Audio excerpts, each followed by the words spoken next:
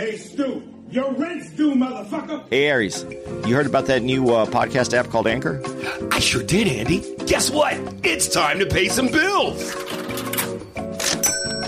If you haven't heard about Anchor, it's the easiest way to make a podcast. Let me explain. It's free. And they have tons of creation tools that allow you to record and edit your own podcast right from your phone or computer. Anchor will distribute your podcast for you so it can be heard on Spotify, Apple Podcasts, and many more. You can make money from your podcast with no minimum listenership. And we know you know about that money, Jew boy. It's everything you need to make a podcast in one place. So go download your Anchor app now for free, or you can go to anchor.fm to get started today. Can you feel it, baby? Is that money? Yeah. And don't be pulling that falling down the stairs shit on me, you hear? Aries, did you know all of our social media can be found on Spearsburg Pod now? What? Yeah, Spearsburg Pod, where you can get it on Twitter, Facebook, Patreon? yes, Instagram, I believe YouTube? and MySpace even. Whoa! Can you believe that shit? Yes, I can. Find us, guys. Please. Please.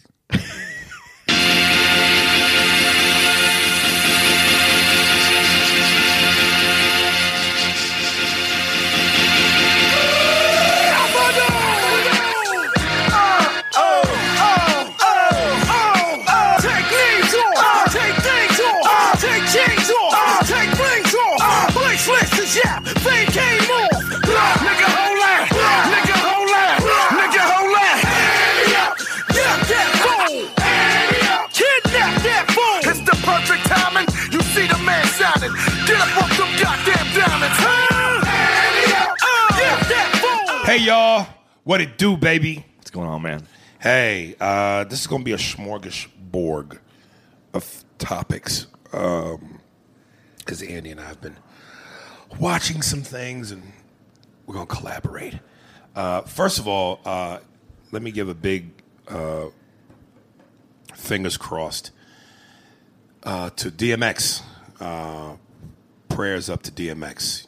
You heard about this? No. OD'd and is in critical condition. They say in a vegetative state with his brain.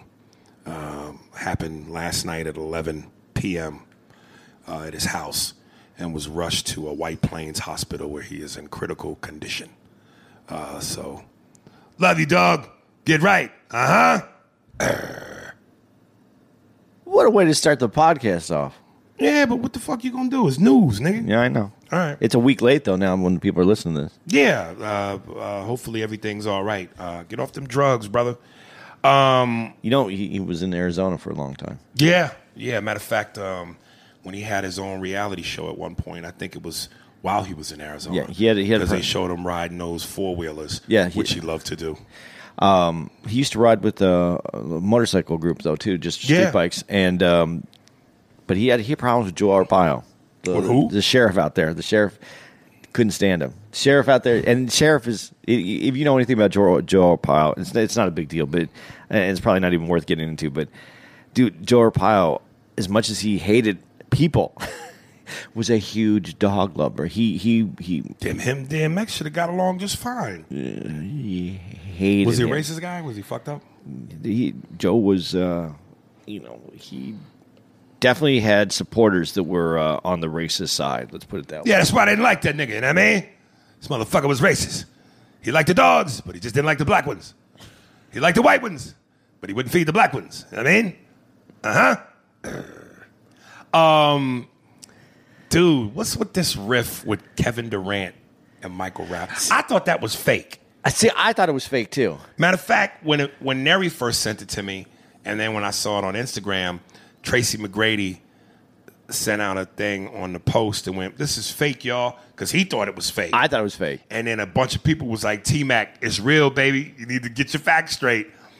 And apparently, Kevin Durant was fined $50,000 by the NBA, which I kind of saw coming because they give a shit about their clean image and their brand. And some of the shit KD was saying, got raw.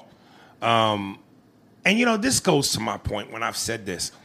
No matter how much, and I'm sure there may be a small percentage here and there that actually mean it and follow through.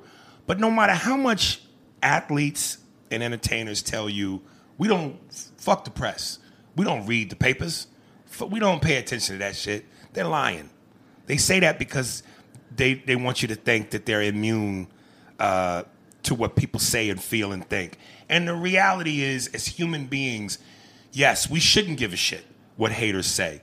We shouldn't give a shit or feed the fire to negative opposition. But we do, because we're human. And while we all want to be liked and we understand the reality that we all can't be liked, we got egos. We're sensitive. And when a motherfucker talks shit, it's hard to hold back. It's hard. Dude, I still have a hard time believing it's 100%. And the reason, no, it is, dog. But it really is. There was a video that was out where you see Rappaport go up to Durant and he's like, "Yo, man, those, and they're talking about the seats." Mm-hmm. And he goes, "I had an Uber over here. You might want to maybe cover the Uber." Mm. I can't believe. I just don't believe that he would actually say that after. Michael Rappaport is a New Yorker. And Michael Rappaport lets his nuts hang. Well, he said, "I flew all the way out here. I came. The tickets were, I'm used to be. I need to." What do we say? He says splinters in his feet. I need to have splinters on my shoes. He wants to be on the floor. And I was in, basically in the regular seats. He said like sixth row or something like that. And then he goes, and then I had to take an Uber. Maybe you could, reimburse me for that. I can't. Was it jokey? I felt it had to be a joke. But see, that's what I'm saying. Mike's personality and a New Yorker's personality, that kind of sarcasm, that kind of banter could be a joke, but it's also partly, nigga, this is how we feel. I don't know if you saw the latest clip, TMZ, it went viral. It's on Shade Room, where Mike is he's apologizing. He's going, it got out of hand. It was blown out of proportion. But when you say you're going to spit on me and my wife, those are threats. And I don't take kindly to that. So I think it's very real. And the NBA wouldn't have fined them if it wasn't. My question to you is, and because this is not the first time, when I was on Twitter, Kevin Durant, like me, battles niggas. Yeah. Regular Joes. Yeah. And when people talk shit to him, he responds. That's why he has a big following. So, is he overly sensitive? I don't know. I mean, if he goes back at people, I don't know. We're living in a world where you're not supposed to go back at people. Someone comes at you on your space and says something about you, and you don't. I was talking to Tara about this. It seems like everybody has the right to say something to you, but you don't have the right to respond anymore. I love that Mike Tyson quote. Social media has given too many people the false ability to believe they can say whatever you want to someone without the consequences of getting punched in the face. Yeah. And obviously, given who it is, you ain't going to say nothing, just the fact that it's Mike Tyson. And he might punch you in the fucking face. He might pay to find you and come over and punch you in the face. Right. But everybody ain't Mike Tyson.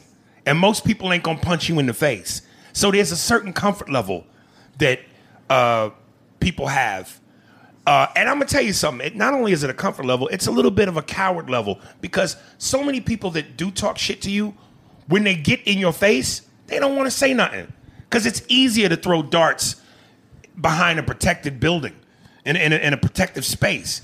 But it takes balls, man. Whether you think you're going to get punched in your face or not, it takes balls. At that moment, you have to look in the mirror and go, am I really going to be an asshole? Am I really going to be a dick and say some shit to this person to their face? Because now they have a chance to respond. And you can feel it. You can see it. You can hear it. I don't know that I should say this way, but I don't think there's any other way for me to put this, and I'm not advocating for what I'm about to say to happen, but this is the truth. social media is like when people used to drive in their car, and when you drive in your car, you're in your bubble. So when you're mad at someone, you might flip them off, you might say some shit, you might never expecting that bubble to connect with your bubble. But we saw in past years that eventually someone just didn't take it, and they snapped and they shot people in their car. Right. Because that bubble wasn't what they thought it was. Well, social media is kind of that same bubble. You're in your bubble. You're in your house. They can flip you off. And you feel safe, so you know it's not visual, but it's verbal. And someday, someone is going to be overly heated. You're gonna open up the door. Who is it? And you're gonna hear your bubble, motherfucker. And it's done. Right. And then when enough of that happens. And I'm not advocating for this to happen. Right. I'm just saying with the reality and within time and within heated moments and aggravation and the way things happen and how strong that media is now. Right. Someone's going to lose it. Yeah.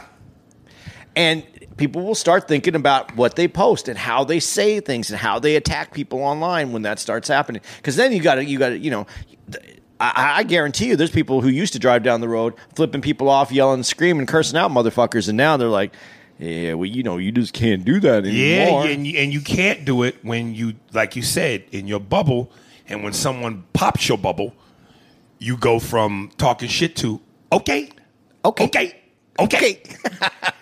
So, yeah. Dude, there was a clip I saw, speaking of Mike Tyson, where he was somewhere, and he was taking pictures and shit. And this is how you know Mike's a change guy. He's taking this one picture with someone, and some asshole is inches from him, and he starts grabbing his ear. And he's going, my ear, Mike Tyson. He bites people's ears, my ear. And they cut to Mike's face. And Mike just shot this motherfucker a look while posing with this person for the picture. And it was in that moment you went, yeah, he's changed now. Because that look was, nigga, if this was 5 years ago, your ass would be bleeding. I would rape you. I would fuck you up. And I'm just like, you know, the gall, man, or the stupidity, or both. I just don't understand people. Dude, I remember one time when I was attempting to work out, I was going to 24-hour fitness. And this fucking douchebag, as I was walking past him, he turned and he said some wild shit to me.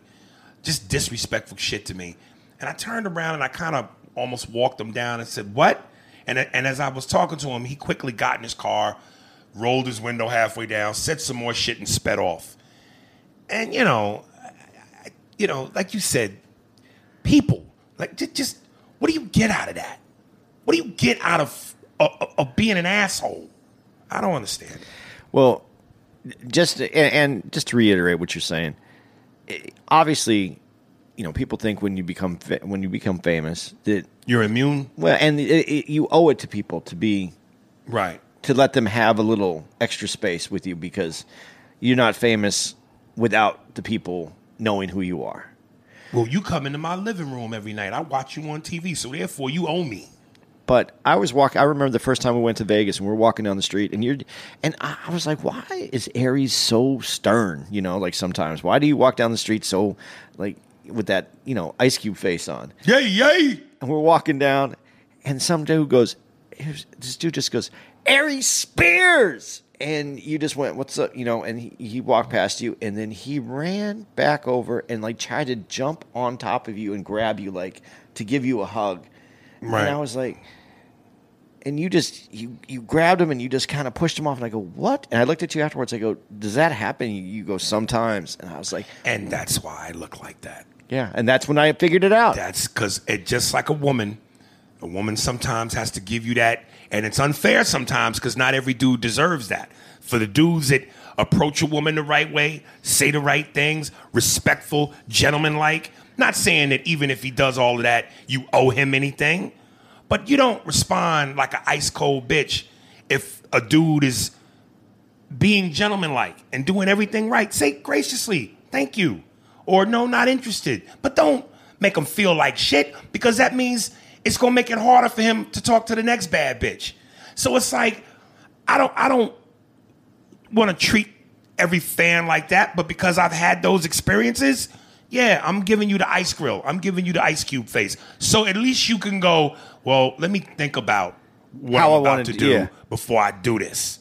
So yeah, man. I told you, I know fame for a dude, it's like being a pretty bitch. I know what you hoes go through. This Tina Turner doc. What's love got to do with it? If y'all haven't seen it, it's on HBO. It's 2 hours long. Fucking fantastic. It really was good. You know a lot of this already, but the way it was told in the documentary, it was better. Did you think it veered completely away from the movie, or it was close? I don't think it veered completely away. I think it was more honest, and you felt it because it came from her. Right. I got to say, first of all, let me start with the compliment. You know, it's funny, like in music, it's maybe more so now, there's so many people that sound the same, especially in rap. But it felt like Tina was part of that era where to be special, you had to be special. And her voice was so uniquely different. When you think about all the female singers from that era, of course, I think Whitney Houston is the queen in terms of power, in terms of delivery. No one matches Whitney. She's the queen. She's Jordan. She's technique is perfect. Yes. Sound, everything about it. Now, different sounds, you can go Chaka Khan, you can go Patti LaBelle, you can go Anita Baker. They all uniquely sound different in delivery. But Tina's voice, to me, she was like, and I hope this doesn't come off like a slight, like a female James Brown. Like James had a grittiness, like you ain't never heard that before. For a female, not that she sounded like a dude, but she had with her delivery. Well, I mean, it has been said that she sang like a man. Yeah, okay. You know? Well, then, yeah. Not that she sounded like a man. She sang like a man. There was an umph. There was a... like a power. Yeah. Like, you know what I mean? Like Whitney had power, but it was still very feminine, beautiful. And no better example of that to me is Proud Mary with Tina Turner. Yeah. Keep on turning. Proud Mary, keep... And then once it's... Like that bitch's shit was... And the energy that went into it. Because women, remember, think about women at that time, they weren't dancing like that. No. And that, again, James Brown. Yeah. That nigga had to lose weight every time he danced. So, yeah. You know, there was an energy. There was this, yeah. She was definitely unique. To this day, there hasn't been anything. I can't think of anybody. No, and when you even say that. Power, though, Aretha Franklin had power. That, too. Slap me for not mentioning her. Queen of Soul. But when you go to this day, there hasn't been any. Let me take it, for instance, like Michael Jackson. You know how many young niggas owe Michael Jackson a check? Omarion, Marcus Houston, Justin Timberlake, Chris Brown, Usher. So much of what you see in them was Michael. When you look at Whitney, whether it's Mariah Carey, Christina Aguilera, all Whitney, the riffs, the highs, the lows, you're right. Tina Turner, I don't know who today sounds like that, sings like a man, that gritty, that rough. I don't know who that is today. I'm really seriously just trying to go through my head of everybody that I've heard in the last. Right. I almost want to say, I almost want to say Amy Winehouse. But Amy was her own unique voice. But nothing like Tina, though. No, it didn't, and not that kind of power. No. Not that kind of gritty background.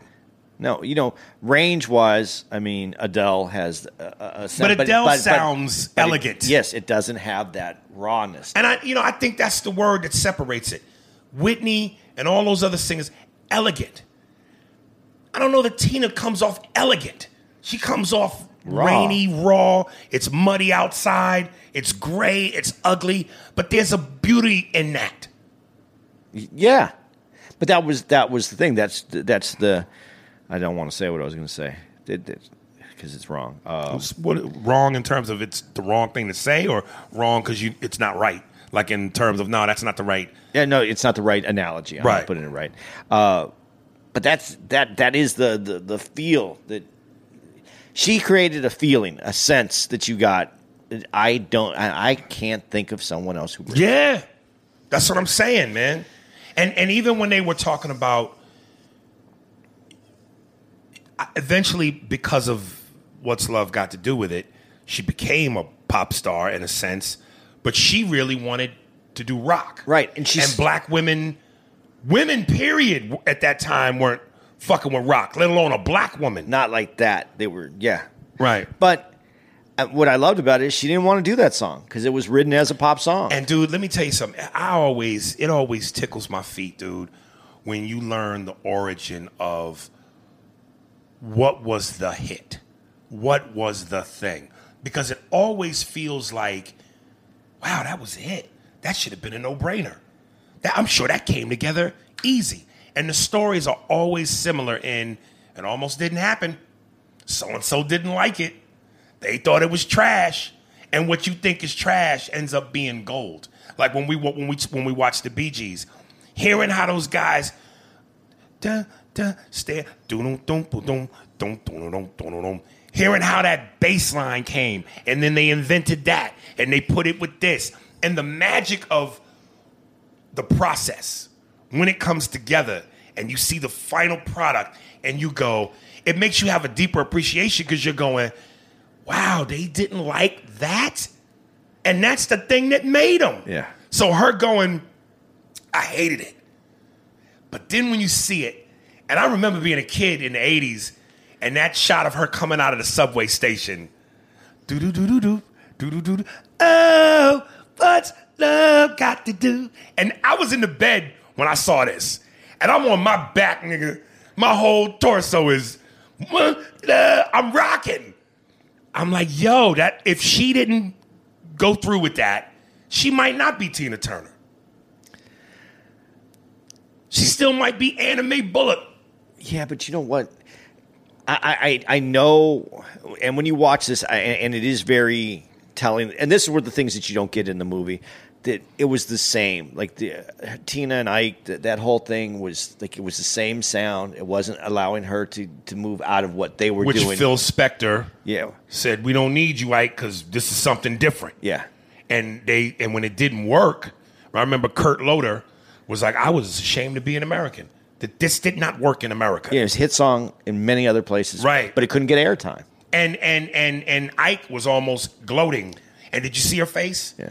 Like she was trapped between what was clearly in her face, disappointment, frustration, and fear. Because she couldn't say anything at that moment. But let me ask you this question. And I might be completely off. When you think of Tina Turner, do you think of What's Love Got to Do with It? Or do you think of Proud Mary? Both. See, I think one is Batman and one is Bruce Wayne. Yeah, but they're the same. But I think of Proud Mary because that song, I think 100 years from now, that song will still be around. I know Love Got to Do with It has that it was that 80s song that hit. Right. I don't think Proud Mary is classic. Classic. I think that's forever.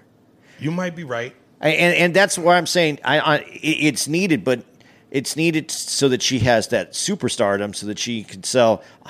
Did you see her? Was she 180,000? Hey, nothing. Listen, if there's nothing that should inspire you more or bring tears to you more, it's knowing it can happen. And when she said that she wanted to sell out a stadium and saw herself in stadiums, and she did it. That's inspiration, man. Restaurants to stadiums, man. Yeah. Yeah. Dude, so that being said, There is a lot more that you learn from this, but the thing that I walked away sad, though, man. I walked away, even though, I mean, she's overcome. She's got to this point. Mm-hmm. When she starts off at the beginning and said, I had a sad life. Right. I don't think that even though she has success and she has a person that she's with and everything is together, I don't think it makes up for everything that she went through.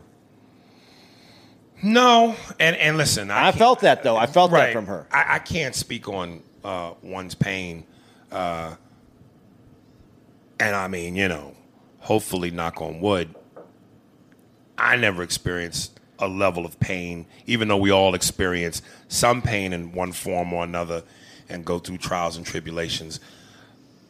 When you talk about unimaginable pain, I can't speak on other people's, but I would like to think, and maybe this is me being naive because I haven't been through that kind of pain, that somewhere along the way, as you get rewarded in life for your accomplishments and you reach a certain level in stature, not that it makes up for it, but it's almost life's apology.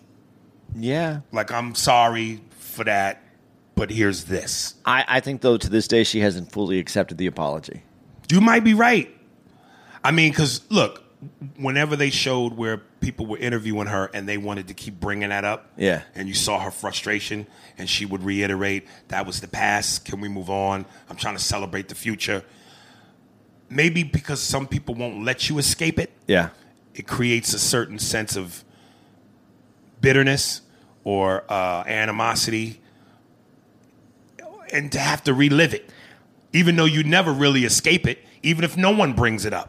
Or it was her, and it might have just been the inability to actually let it go. She might have had that, and when you brought it up, it brought you right back to the same place because she was never able to deal with it in a way that she could compartmentalize it and say, okay, that's part of my past. Sometimes when somebody brings up your past, you can say, you could go, you can move on, you could talk about it, you can go through it because it's your past. You've dealt with it, you've removed it from how it affects your soul. Right. It seemed like not that it was there, but I mean, from the moment you're born to have these issues, and dude, the section with her when she talks about her mom, and her mom left, and then and that I think the part in one of my notes, that's fucked up. You expecting your mom to come back, and you're always waiting for your mom. And she said, "My mother loved my success, but didn't love me." How fucked up is that? And not only that, Tina didn't harbor that as resentment and go, well, then fuck you too. She said, I bought my mom a house, several cars. Why? Because she's my mom. And just on general principle, you feel like you would you take care of your mother or your father if they didn't love you and they're there for the good times now? Would you you know what I mean? Just because, well, it's mom, so it's dad. So on principle, I have to. Or would you be like, fuck you? I'm petty, so I'd say fuck you. But again, when we compared her to James Brown, also similar. Mm-hmm. So, but, it's one thing that you might feel like your mom only loves your success and doesn't love you. But when you saw the interviews that they show in the documentary, you know that what she's saying is true. Her mom doesn't feel. I didn't. Yeah, you didn't get that sense that her mother cared. No, she was there because there was success. But still, when she talks about it, I understood why my mom left, but I always thought she'd come back for me. Right. And the way she says it, and the reason I felt her pain, and the reason I say I didn't get over this documentary, I'm still not over it. She wasn't talking to you as the older woman in that interview that had matured and experienced life, and that was her mom, and disappointment that her mom. She was talking to you like the little girl who was still waiting for her mom. Listen, that tied into her belief in I didn't want to leave Ike because she knows what it's like to be abandoned. Yeah. So she didn't want to. She made that commitment that she was going to leave him. Right.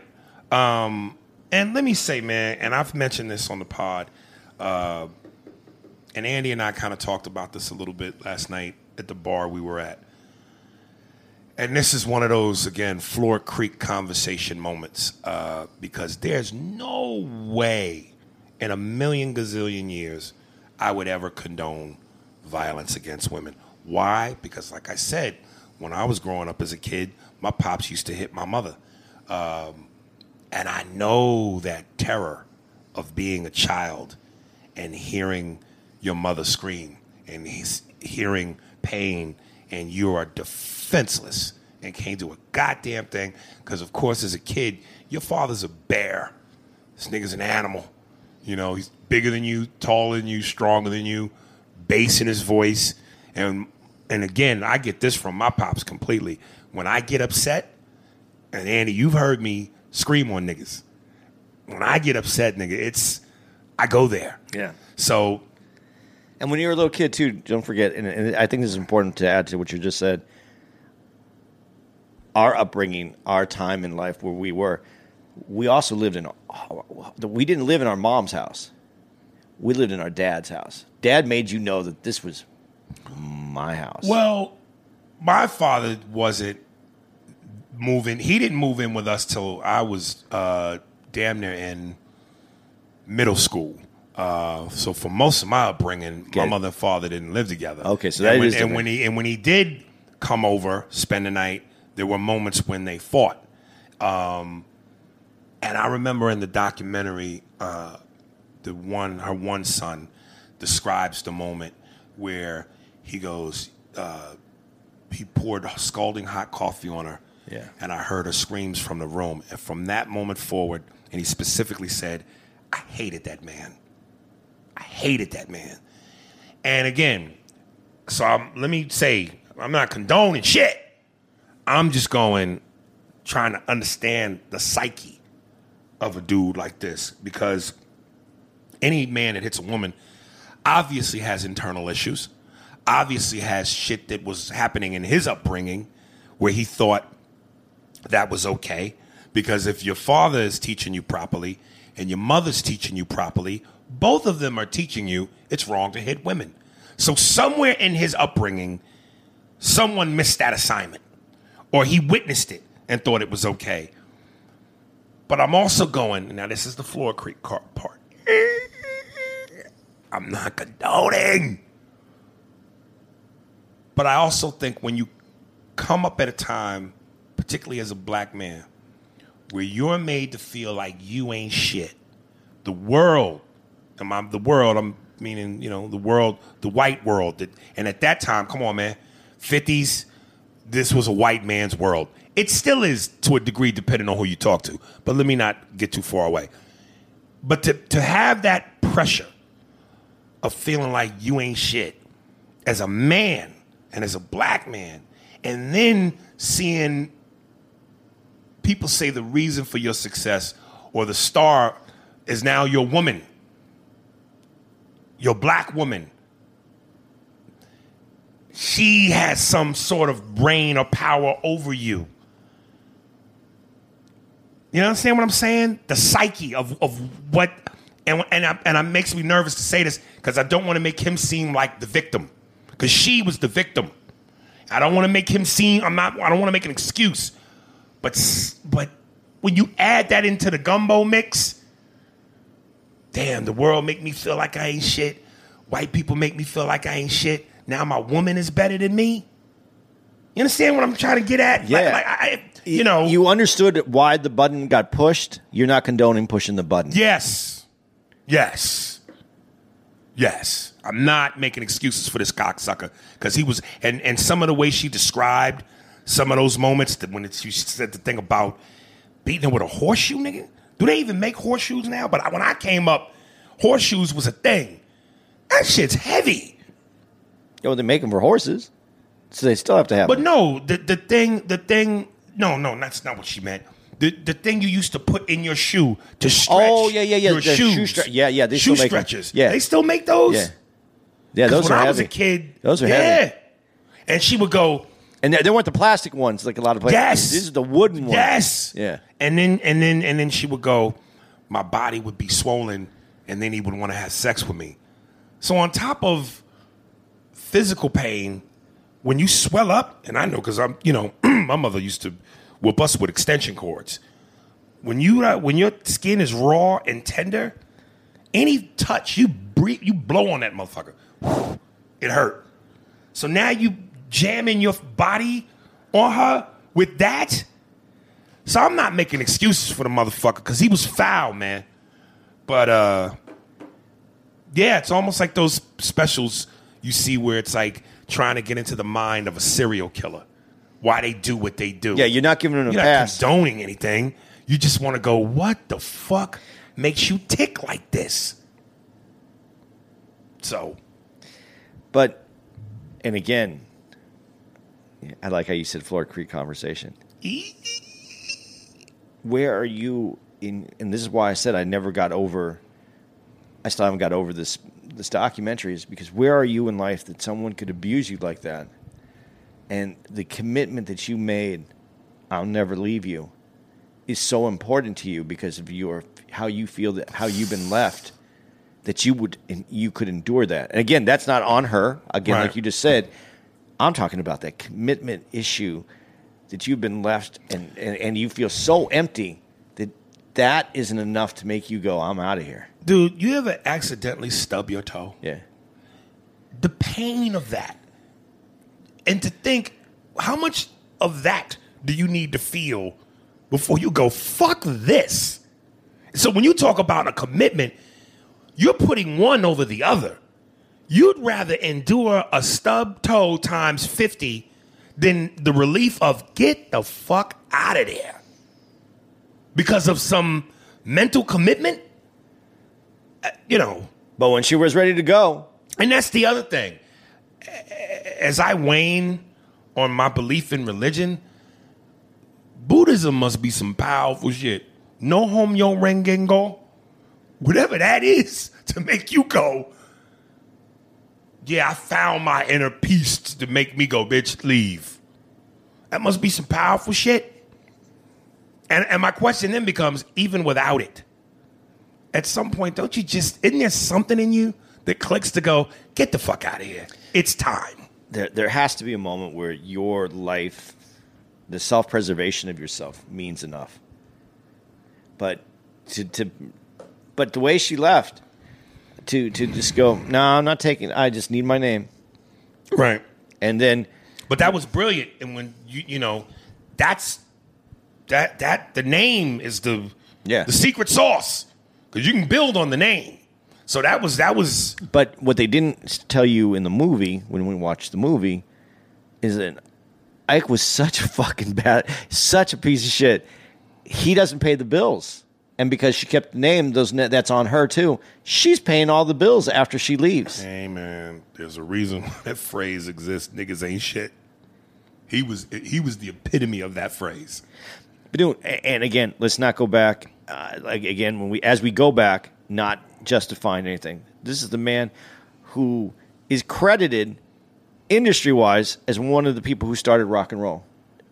But who knows that? Yeah, I mean, look, he was inducted into the Hall of Fame. Yeah, but by rock and roll people, he never got that kind. If you bring up his name, he's known as a wife beater. Nothing, yes. Not anything else. Yes. So take that. He has that one song that hits, and it's credited to the sax player. Right. It's credited to him. His life was all misses, and I'm not an excuse, but when you live a life where you just don't why who's keeping me back? Again, I once said, life to me is like a casino, and everybody's dealt a hand. The goal is to beat the house, but the reality is, most of us just get to enjoy the free liquor and the buffet. Very few people beat the fucking house. Yeah, and you want to believe and think, with all the positivity and mantras, that you can win. And listen, we don't know everybody's individual personal journey. Maybe you don't win because you fucked up. Something you just ain't doing. Or, that's life, man. You just got a bad fucking hand. Like some people just have a string of nothing but great luck and good shit happens to them, and other people just fuck. I love that line in 48 Hours when Eddie Murphy goes, if shit was worth something, poor people be born with no assholes. Like, it just, this is life, man. And again, no excuses, but damn, nigga. Damn. But, we say that, and we talk about life. And you made that analogy, and someone else talked to me about gambling. And when you play blackjack, you got to wait for that right shoe. And when you get that right shoe, then you start going all in. You just play a little, you play a little, and you win a little, you go a little. But once the cards start falling, you got to be ready to hit. You got to be ready to go. She had a lot of bad shoes. Yeah. But when that moment struck, right. I don't know. And the reason I'm saying this, after listening to her story, I don't know that I would have had the energy to make it. After that? Yeah. But you have to. What else you going to do? Because if you don't, not like she was rich when she left Ike, but then now you're in trouble. You got to live. I know, but she's doing the small gigs. She's just paying the bills. I mean, I don't have that much belief in myself now, as is at this moment, that she went, okay, I'm gonna. She risked it all. Yeah. And speaking of the mind, the psyche of a guy like Ike, I almost want to get into the psyche of crazy bitches, because he got pussy after that. He had girlfriends after the divorce. Women, knowing what you know, what is the allure? Is there some women out there that go, ooh, the thought of him slapping the shit out of me and having my saliva shoot out my mouth and hit the wall makes my pussy wet? What do some women be thinking? Dude, all those murderers on death row have women that write them. Dude, what the fuck? And here's how fucking fucked up life is. Well then, and again, I ain't saying no matter how crazy or stupid a bitch is, again, I'm not condoning violence against women. But to the crazy bitches that want to fuck Ted Bundy and get fucked by Richard Ramirez, date Ike. Date that nigga. He might slap some sense into you. What the fuck is you doing? Well, they ain't gonna date him because he's not alive, but that was another part in the documentary that, even at death, even though she said, I couldn't forgive him alive, but I don't think, even though I think she said that, she's come to terms with it. I don't think there's ever forgiveness for her. I really feel like this woman, and this is when we talk about like making it and being successful and having these things, is and never though feeling that wholeness. Mm-hmm. It scares me to watch her story. It scares me to know that. I mean, it's scary, but it's also rewarding because, like I said, she got the apology. Yeah. She gets through to the other side. My last note on this, that record executive that called her a douchebag nigga bitch or a douchebag nigga. Yeah. Dude, and he was a record executive. Just from a racial standpoint, do you see how fucking crazy that is and how unfair that is in terms of the obstacles black people had to go through? Because just like we go, dude, they're among us. Cops, lawyers, judges, politicians, racist motherfuckers. What chance does a nigga have? And as hard as it is to make it in life and in the music biz, behind the scenes, you got a dude who was caught on tape saying nigga douchebag. And he is the guy that may hold the keys to your dreams. What? Woof. That being said, it's almost better that you know that guy is who that guy is, because that's allowed you to move away from that dude. It's this racism that's hidden in silence that I think is the scariest part. Because when it's hidden in silence, and that's why I don't like political correctness. That's why I don't like teaching people how to be correct. Because it also teaches the incorrect how to hide. Right. And that's scary to me. And you just said knowing that they're amongst us. But not knowing who they are. Right. That's like, I know you're in the house alone. Right. Right. That's scary shit. Yeah. Because you know that they're there. Right. You just don't know where. Where. And you don't know which room to go to, where to walk, how to get. No. So black people, we living in a horror movie.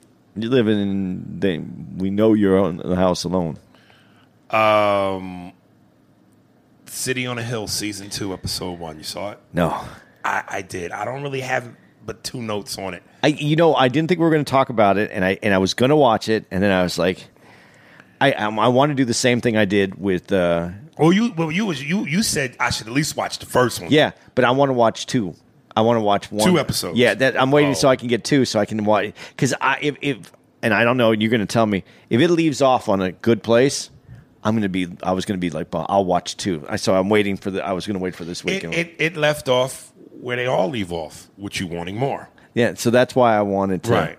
Because I'm starting to like it now. I don't want to get. Right. And if they did, and the other part was, if they set up the season and they didn't give me something, I wanted the next episode to kind of get into. So that's why I was like, I'm going to go for 2. Here's what I was a little bothered by, which was one of my 2 notes. So spoiler alert to you. It won't bother me.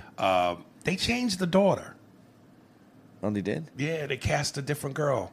And I don't, obviously there was some issues. I like that first girl. And I guess it's kind of maybe good and bad because, listen, let's the little girl or the girl who got... The girl that got fucked up, their daughter. The daughter, okay. Yeah. If we were, let's say, 4 seasons in with that girl, and then you replace her, I'm going, fuck, man, I'm used to... But this is 2nd season. It's still new. And they replaced her. However, of course, she's picking up where the girl left off. But I don't know. I like that first girl. She had a real, wit thing about her. Yeah. This girl, it feels like she's trying to fill in shoes. So that bothered me a little bit. And because it's early, maybe by mid-season 2, she'll grow on me. Yeah. But right now, it's something that I'm looking at. It's like, it's like a stain on a shirt. Nigga, you got mustard on your tie. You lick it and get it off. But damn, nigga, I know the mustard's there. That's, remember, I don't know if you'll remember, but Roseanne. Yeah, I was going to bring that up. Yeah. Right. And now in reruns, like, I get particular on which girl I want to see. Right. Yeah. That's like what another example when I know I mentioned this, my movie Major League, when they replaced Wesley with Omar Epps. Yeah. I'm like, come on, man, you got me hooked on Wesley. Well, we can go back deeper and go to Bewitched. I was a child. I didn't even watch that show, but I know of it. Yeah, one season. There's I think it's Dick York, and then they replace him with Dick Sargent. They're both dicks, but the lead character, completely different dude. Just a bit outside. And this is my only other note, dude. In the very opening of the show, Aldous Hodge's character is talking to this young black boy who's been arrested because he called a black police officer house nigga, and then he goes on to tell Aldous how basically he's a house nigga too, and Aldous says to him, you're smart but you're not wise, and he goes, you want to be right or you want to be happy? And then I almost turned the TV off because I went, these niggas is talking to me. That shit went right through me. And the first part, and he said it in the opposite order. He says to the kid, you want to be right or you want to be happy? And I went, But when he said, you're smart, but you're not wise, and I wish I could remember the example that he used before he made that phrase. Because he said, in a sense, you're smart you have the ability to be smart in terms of what you were thinking. But in terms of what you did, you're not wise. And that's the part that I went, these niggas is talking to me. Because, again, there's no secret. And I'm not, being vain or braggadocious, but I have moments of genius, nigga. I'm not a dumb motherfucker. I'm an intelligent nigga. But I do a lot of dumb shit. So I'm smart, but Aries, are you wise? And I just was like, fuck. I'm going through something right now, and I'm in that. It's not a big deal. Tara and I were trying to buy a condo, and I'm being dealt with in a way that they were trying to be a little shady. Right. So I'm at the point now where I have all the facts and I can do something, but the thing that would be the wise thing to do, and that would make my life, I'd be happy and everything would work best, is the thing that doesn't give me the satisfaction that I want. Like, I want retribution for you treating me like this. Like this. Right.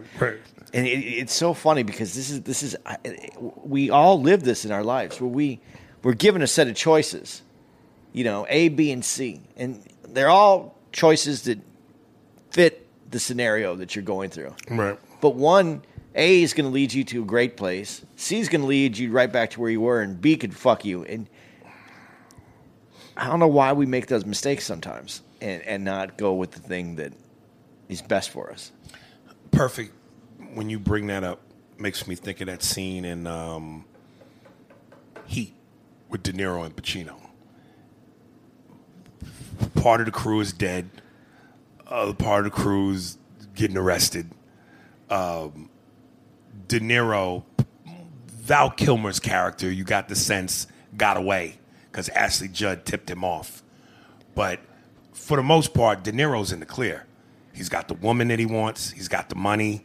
And even though the woman was upset with him when she found out who he was and what he did, and she was going to leave him, but she loves him, so she's going to go away with him. And as he's driving, he knows where the dude is that he wants to fuck up, that fucked the whole thing up. And you see him on the freeway, and he comes to that fork in the road. Do you keep going and get away scot-free, or do you go back and get this dude? And essentially we know he goes back to get the dude, which ultimately leads to his demise. So to your point, so often we know what to do, but whatever that is inside of us that keeps us from being wise, we're still smart, but we make the decision that keeps us from being wise. Another great quote, when we talked about it, Devil's Advocate. Son of a Woman.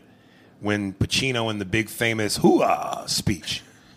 And he says to the dude, I've come to the crossroads in my life. I knew what was right, but I didn't choose because it was too damn hard. We all know what to do. We all know that eating right and working out is better, but it's too hard. We all know that, doing the right thing is the way to go. But sometimes it's hard. And I'm bringing up one more example because now they're all coming to me. That great scene in fucking Seven with Pitt and Morgan. And they're in the bar. And Morgan says, it's easier to get lost in alcohol and drugs than deal with your problems. It's easier to beat a child than it is to raise it. So we all come to these things that make us go, unless you're just a fucking idiot, you know what the right thing is. It's just too hard. You're supposed to fuck with a rubber on. But it's hard and you're hard. But it seems to be that's what we go through. That's when we emotionally can detach and become the wise. Right. When we can be wata. Be wata. Be wise. All right. We got 8 minutes left. Let's quickly jump into Falcon Winter Soldier. Yeah, because I wanted you to watch this. Yes. Were you happy that I was up until a point. Wait, how many episodes you watched? Did you watch 2? You watched both of them? Okay. Yeah. Is this a joke? Are they purposely trying to be funny, or is this Captain America dude real? No, he's real. I can't stand this motherfucker. Do you know who he is? No. You don't know? You mean the actor? Yeah. No. It's Kurt Russell's son. Ooh, something happened. Something happened, nigga. No, there's a moment when he does something. No, somebody dropped the glass, nigga. Clean up on aisle 4. Kurt Russell's a good-looking dude. Dude, when he has on the Captain America The very helmet, first scene, nigga, that mouth. you know, he looks like honestly, in that first scene, I thought it was like one of those Children of the Corn people. Nigga, But then there's other scenes where he looks. no. And here's the problem. First of all, when he has on is it a cowl? Do you call it a cowl? I don't know. Like the Batman cowl. Yeah, okay. Yeah. That nigga's got senior citizen mouth. He does. When he look like he's all gums, nigga, Yeah, and no he does. teeth. That's problem number 1. Number 2, dude, you're following behind Chris Evans. That's a tough act to follow. Like, no homo, but Chris Evans is good looking. Like Affleck with Batman, he's got the jaw. He's good looking. He's sexy. Nigga, on Avengers Infinity War, him with the beard, you could hear the bitches creaming. Cut to this nigga. But isn't that kind of the point, though? Because this is someone who's trying to replace. That's what I'm saying. Yeah. So I'm going creatively. Is this a joke, or are they trying to say something like this is real? There's some other scenes where he doesn't look horrible. Nigga, nah, man. I recognized him being Kurt Russell's son. I stopped and went to IMDb and looked it up, and I was like, oh, that's Kurt Russell's kid. Nigga. The first episode, I tried to say it felt like a movie version. It didn't feel like it was a series. Speaking of which, I'm going, do you think either one of those characters, Falcon or Winter Soldier, are strong enough to be in a movie? To hold their own theatrical release? A series. I don't think so. I think the series is perfect for him. I think the series, but not theater. I don't know that they would. I don't know that they would sell out box office. Right. Yeah. Listen, the action in the first one, that aerial fight, Yeah, with Falcon and the helicopter, yeah, that was dope. That's got me. I was like, this is gonna be great. Yeah, that was dope. But they feel like cousins, nigga. In 2, though, in the second episode, they get their ass kicked. And I think that that's what makes this going to be worthwhile, because we're going to see a development of these characters. By the end of the series, I think you're into both of them. I don't know, dude. Like I said, Iron Man, Thor, Captain America, if we were family, that's my brothers. Those are my brothers. These niggas, Winter Soldier and Falcon, feel like fourth cousins. Like, we could fuck and be all right. Don't give up on it. I'm going to keep watching. I think it's... And that's the thing. I want to, but I can't stand this Captain America dude. And like I told you when we talked about the Zack Snyder shit, I'm a traditionalist. I don't like change. This nigga trying to replace Chris as Cap is a bother to me. But it's a bother to me. I think that's what's important, because you don't want someone to replace Cap. I don't think anybody who's watching this wants to replace for Cap. That's this whole... The Falcon doesn't want it, for sure. I think that's what is going to make this work. And note to Hollywood, can y'all please stop thinking that all niggas could be relatives just because we black? The chick playing Sam's sister, they share no facial features which are remotely believable that they're brother and sister. That's like Gabrielle Union as Martin's sister in Bad Boys. Martin has specific details, nigga, in his face. The beady eyes, the ears. And Gabrielle is gorgeous, nigga. They don't look like brother and sister at all. Nigga, that'd be like Leslie Jones is Denzel's sister. Get the fuck out of here. After the executive from Tina Turner, after that guy, I just assumed that all the execs in Hollywood just assumed that all black families, all the brothers and sisters had different dads. Nigga, yeah, it's different something. That's the only thing I could say because you're 100% on the mark on it. But these execs, I'm looking at Anthony Mackie, and have you ever seen when Jimmy Kimmel does mean tweets? Yeah. So I remember Anthony Mackie read one, and it was described perfectly. Said Anthony Mackie looks like an aardvark. like his features is so specific, and that chick playing his sister, fuck out of here, yo. That took me out of it. I said, get the fuck. They look nothing alike. I think there's going to be a series, though. I think the series comes together. All right, we'll check back in. All right, here we are. We at that point. Coming up, is Apollo Liftoff. It's Apollo Jordan from Instagram. Here's the link for your show and my socials. I'm going to send this. Oh, you can find me at Apollo, APOLLO, JRDN on all social media, and Apollo Jordan on all streaming platforms, Spotify, Apple Music, iTunes. And when you look for him on the streaming platforms, Jordan, again, is spelled JRDN. Apollo, APOLLO, JRDN. Enjoy.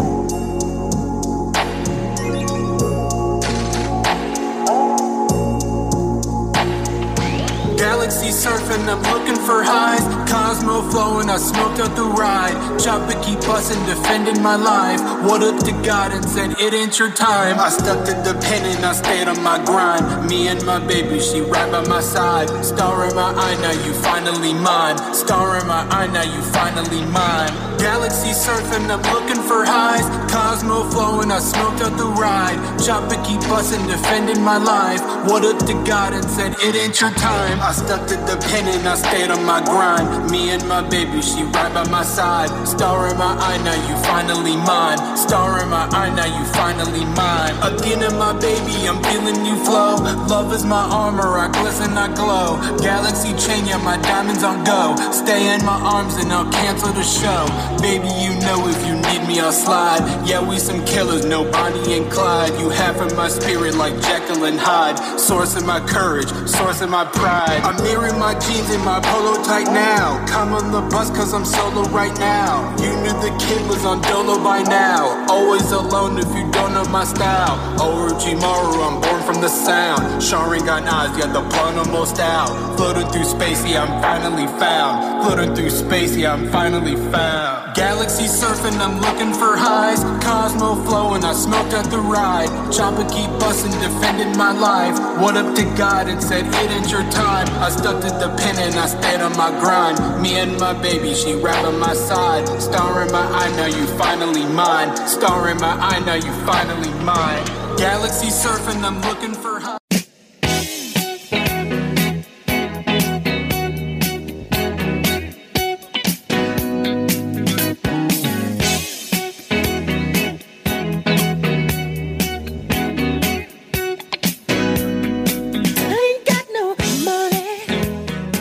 Can you feel it, baby?